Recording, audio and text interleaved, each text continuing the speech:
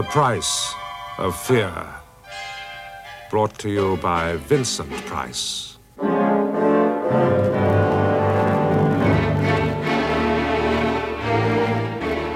I expect some of you may know of my interest in and love of painting. My wife calls it a passion. Indeed, I have very fond memories of my early years in London when, as a student of art history, I shared a flat in Baker Street with... That's another story. I'll tell you about it sometime. Actually, I paint a little myself, but primarily my interest has always been in buying paintings, some for my personal pleasure, but even more for galleries. Sometimes I've traveled across a continent from one end to the other in pursuit of a painting. In the early days, especially, half the excitement lay in the chase and half in the gamble, the backing of one's own judgment. As you may imagine, this passion of mine has led me to some very strange places and into situations one would never have thought possible. There was one such situation, so bizarre, so frightening, so disastrous as to be almost unbelievable. Oddly enough, I was reminded of it only last week when I was driving through Winchester, for it was here, 20 years ago, that I unwittingly triggered off an awful chain of events. I shall call my story Lot 132. It was a cold day, I remember, and probably as much to keep warm as anything else, I'd strolled into a small auction room just off of the High Street. The auction was about halfway through. Lot 132. A portrait of a man. Early 19th century. English school. Artist unknown. I moved forward to take a closer look. The portrait was of a man in a crimson riding jacket. He looked about 45, with black hair, a large, bony face, and small, closely set eyes. Now, at that time, I had an interest in a modest gallery in London, and although this was clearly a painting of some quality, I felt no desire to buy it. Besides, there was something oddly unnerving about that face, particularly the eye. What am I bid? My gaze continued to be drawn to the portrait. It was an uncomfortable sensation. £15? £15. 18? 18? And there I was, against my will, bidding for Lot 132, for an unknown man in a riding jacket. £25. 25. The portrait was mine. But I didn't have my usual elation about the purchase. I decided it must be my own illogical hypersensitivity to the face that was at fault. When I got back to London, I put the painting in a small anteroom of the gallery and forgot all about it, until a few days later, when an old acquaintance, Michael Emsley, called on me. Oh, Michael, it's so good to see you. And what a surprise to find you here. Why aren't you in New York? Oh, that's next month. I can never give up with you. How are the children? Marvelous. Simon away at school yet? No. At the last minute, we decided against it. Oh, why was that? It's very simple, really.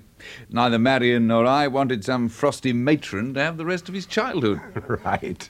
You know, as a foreigner, I've never understood why the English take the trouble to have children, only to banish them for 8 months of the year to some Bastille of learning. Well, Marion's always been opposed to the idea.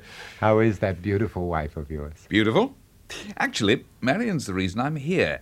She has a birthday soon. And you'd like to buy her a painting? That was the idea. But something modest, of course. Oh, yes, of course.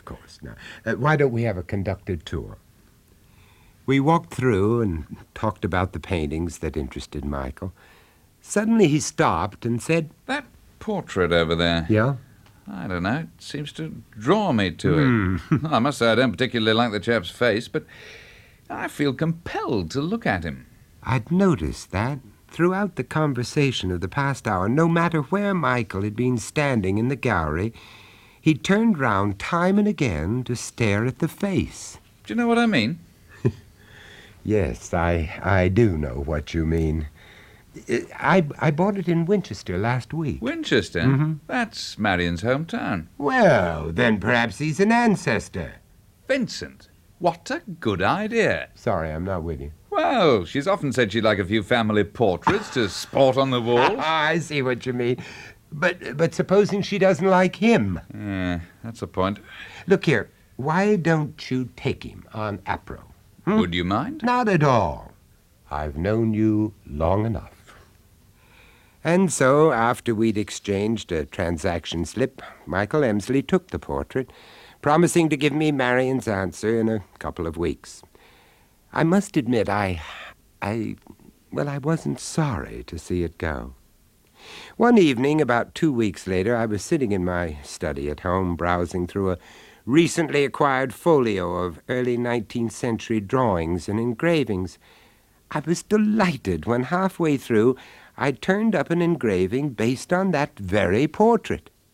What was more, I found out it had been painted by one Jacob Robertson in 1825. He was a painter just now being rediscovered. And the sitter was identified as Nathaniel Jeremiah Blackwell, 1782 to 1830, cloth merchant. The name rang a bell, but that was all. I was about to telephone Michael the news of my discovery when I noticed the time. It was almost 10:30. Well, I don't know about you, but I dislike being disturbed by the telephone after 10, so I decided to leave the call until morning. So the next day I called the Emsley household.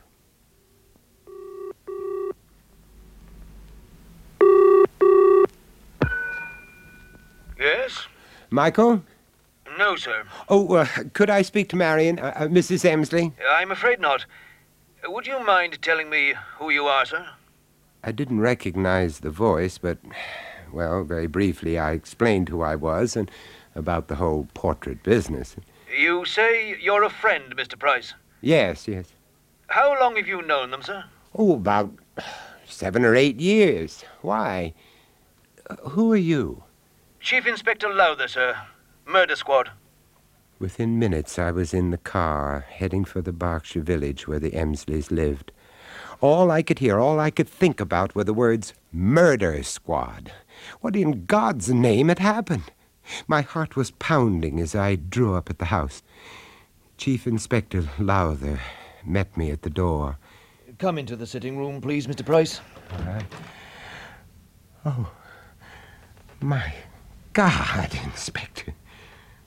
This room, it looks as if it had been ravaged by a madman. Madman's the right word, sir. Well, the Emsleys, Michael, Marion, where are they? Mr. Emsley's at headquarters, taken into custody.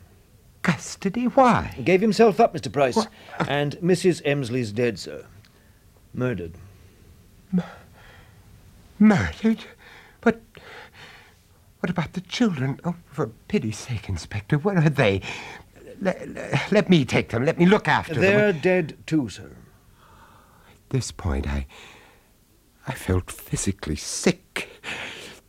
My knees seemed about to give way, so I sat down in the only chair left undamaged. As I did so, I noticed lumps and streaks of blood spattering the walls, the curtains, and the carpet. The inspector must have thought I was going to pass out because he poured me a brandy, and we went outside into the fresh air. Gradually, he told me the details. It happened about 10:30 last evening, sir. It seems that Mr. Emsley, for no apparent reason, suddenly went berserk and attacked his wife with a hatchet. Then threw her body into the swimming pool. But, Inspector, it simply can't be true. Marion, he adored her. The children, what happened to them? Poison, Mr. Price. My God. Weed killer in their milk. Forensics say they were both dead by 9 o'clock. Did Michael Emsley do this, too? I'm afraid so, sir. It's just about the most hideous murder I've ever known.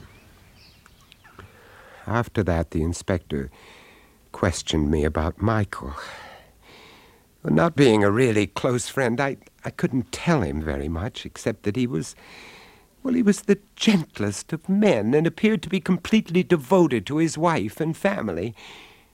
There seemed to be no clue to this sudden, unaccountable violence.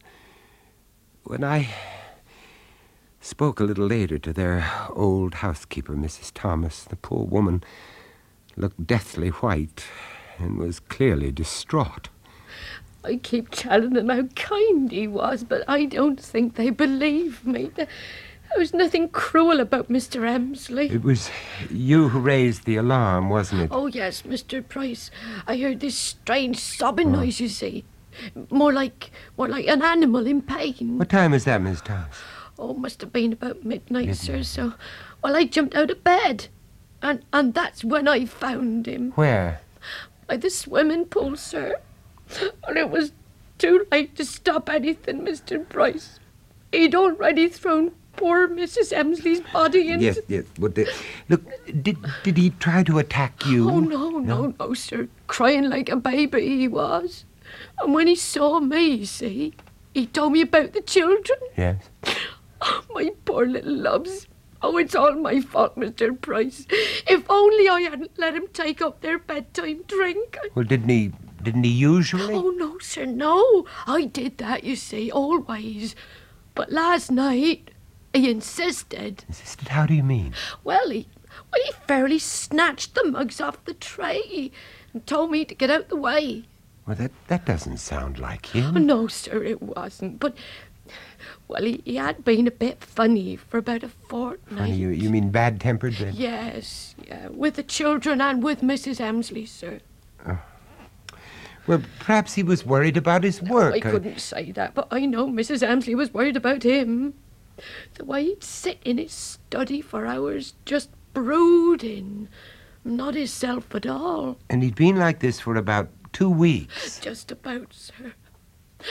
Oh, dear, I can't believe it, Mr. Price. I can't believe it.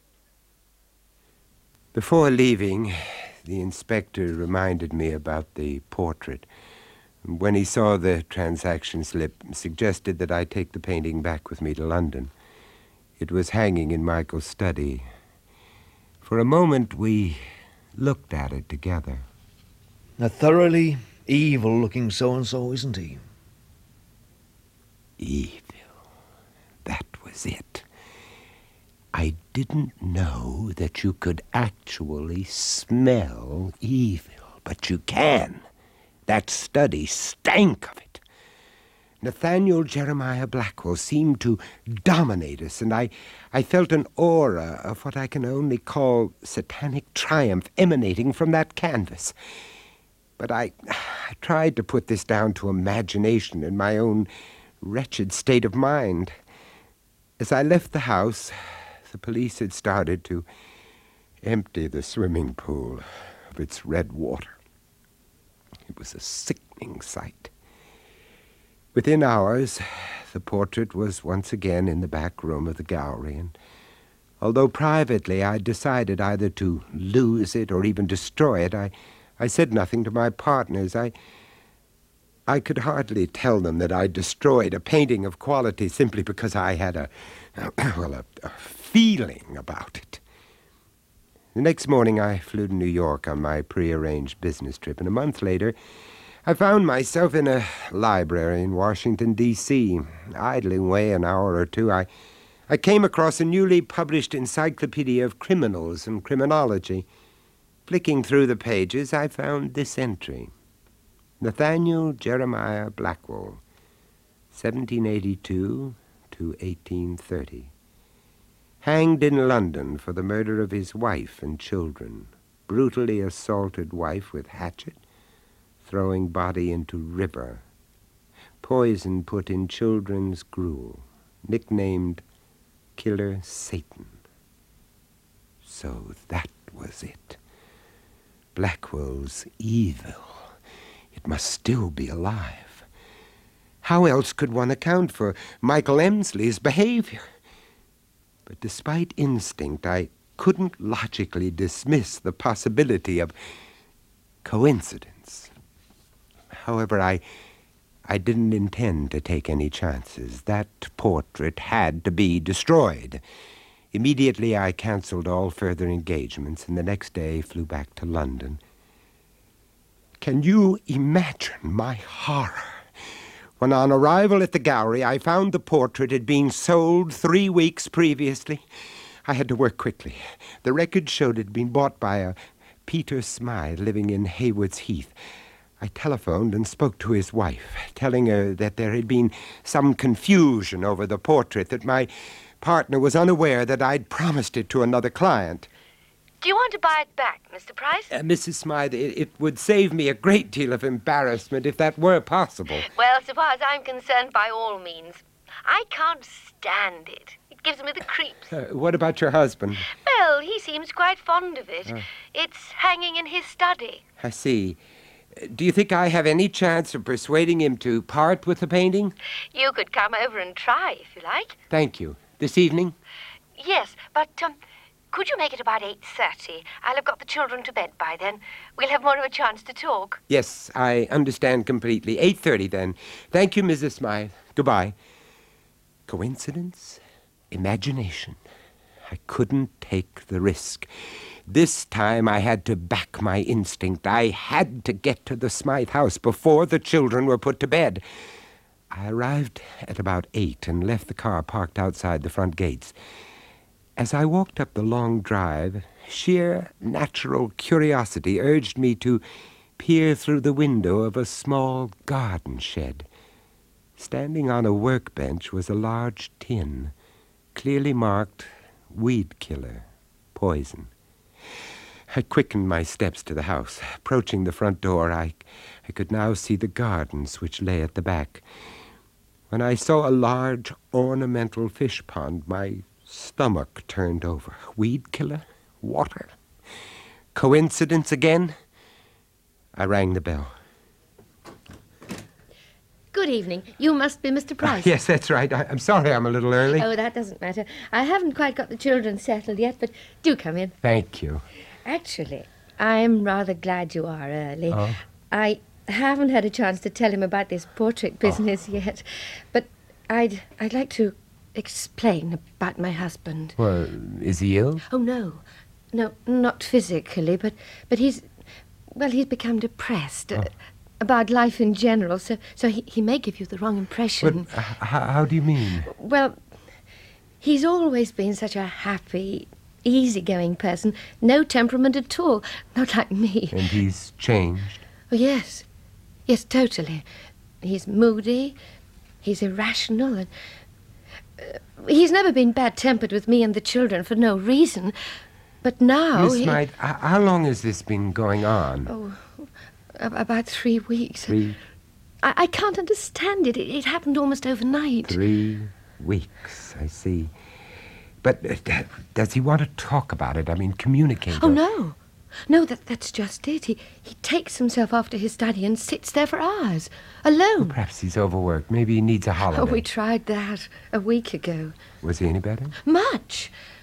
But within a few hours of being home, he was just the same. Oh, I'm so worried about him. Do forgive me, Mr. Price, letting my hair down to a complete stranger. Please, not at all. You've actually been a great help. If there's anything I can do... Well, as a matter of fact, I hope things may be improving. Oh? Yes, just before you arrived, Peter insisted he took the children's bedtime drink to them. He almost threw me out of the kitchen. Mrs. Smythe, where is he now? He's in the kitchen making it. The kitchen door opened and Peter Smythe walked out, carrying a tray. There were 2 mugs of milk on it. I knew that I had to stop him, so I edged to the foot of the stairs. Quickly, I thought, if I held out my hand as if to shake his, I could easily send the tray flying onto the floor. Darling, this is Mr. Price. He wants Get to... out of my way. How do you do, Mr. Smythe? Oh, You stupid bloody oh, fool! I'm so sorry. Oh, what must you think of me? Please. Peter, please, it was an accident. Forgive me. Damn you!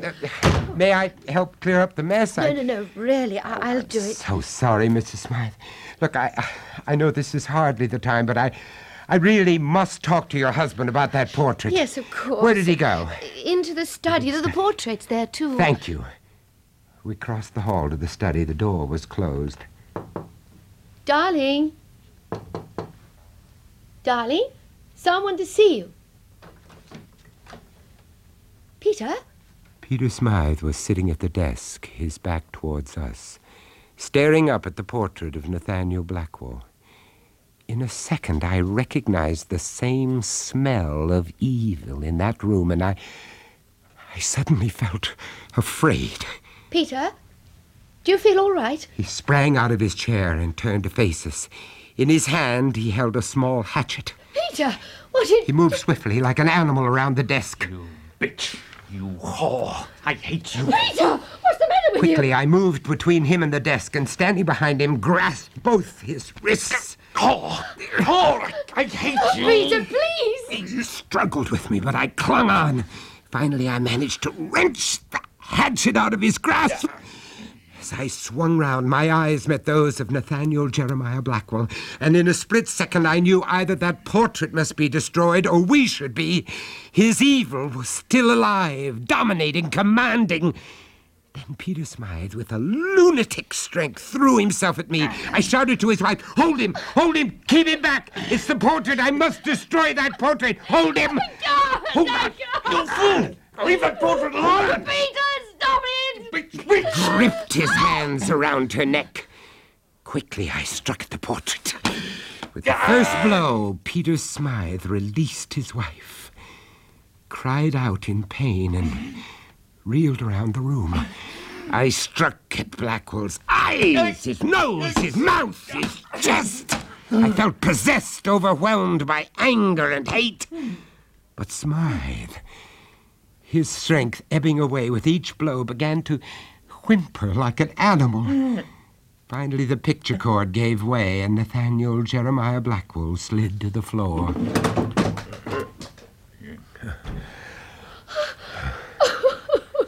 Peter, he's dead. No, Mrs. Smythe, he's not dead. Just wait a moment. Be patient. No, we must get a doctor quickly. No, please. there's no need for that. Your husband has simply been released. Peter. Oh, thank God. Darling, what happened? You... Nothing happened, Mr. Smythe. Will he remember, do you think? Only as one remembers a nightmare. At first, a few details will remain clear. And then gradually, in time, all will be forgotten. And by you too, Mrs. Smythe. I haven't hurt you, have I, darling? No, my love. You haven't. Not you. What strange powers a painting can have. Sometimes good, but in the case of Nathaniel Jeremiah Blackwell, evil.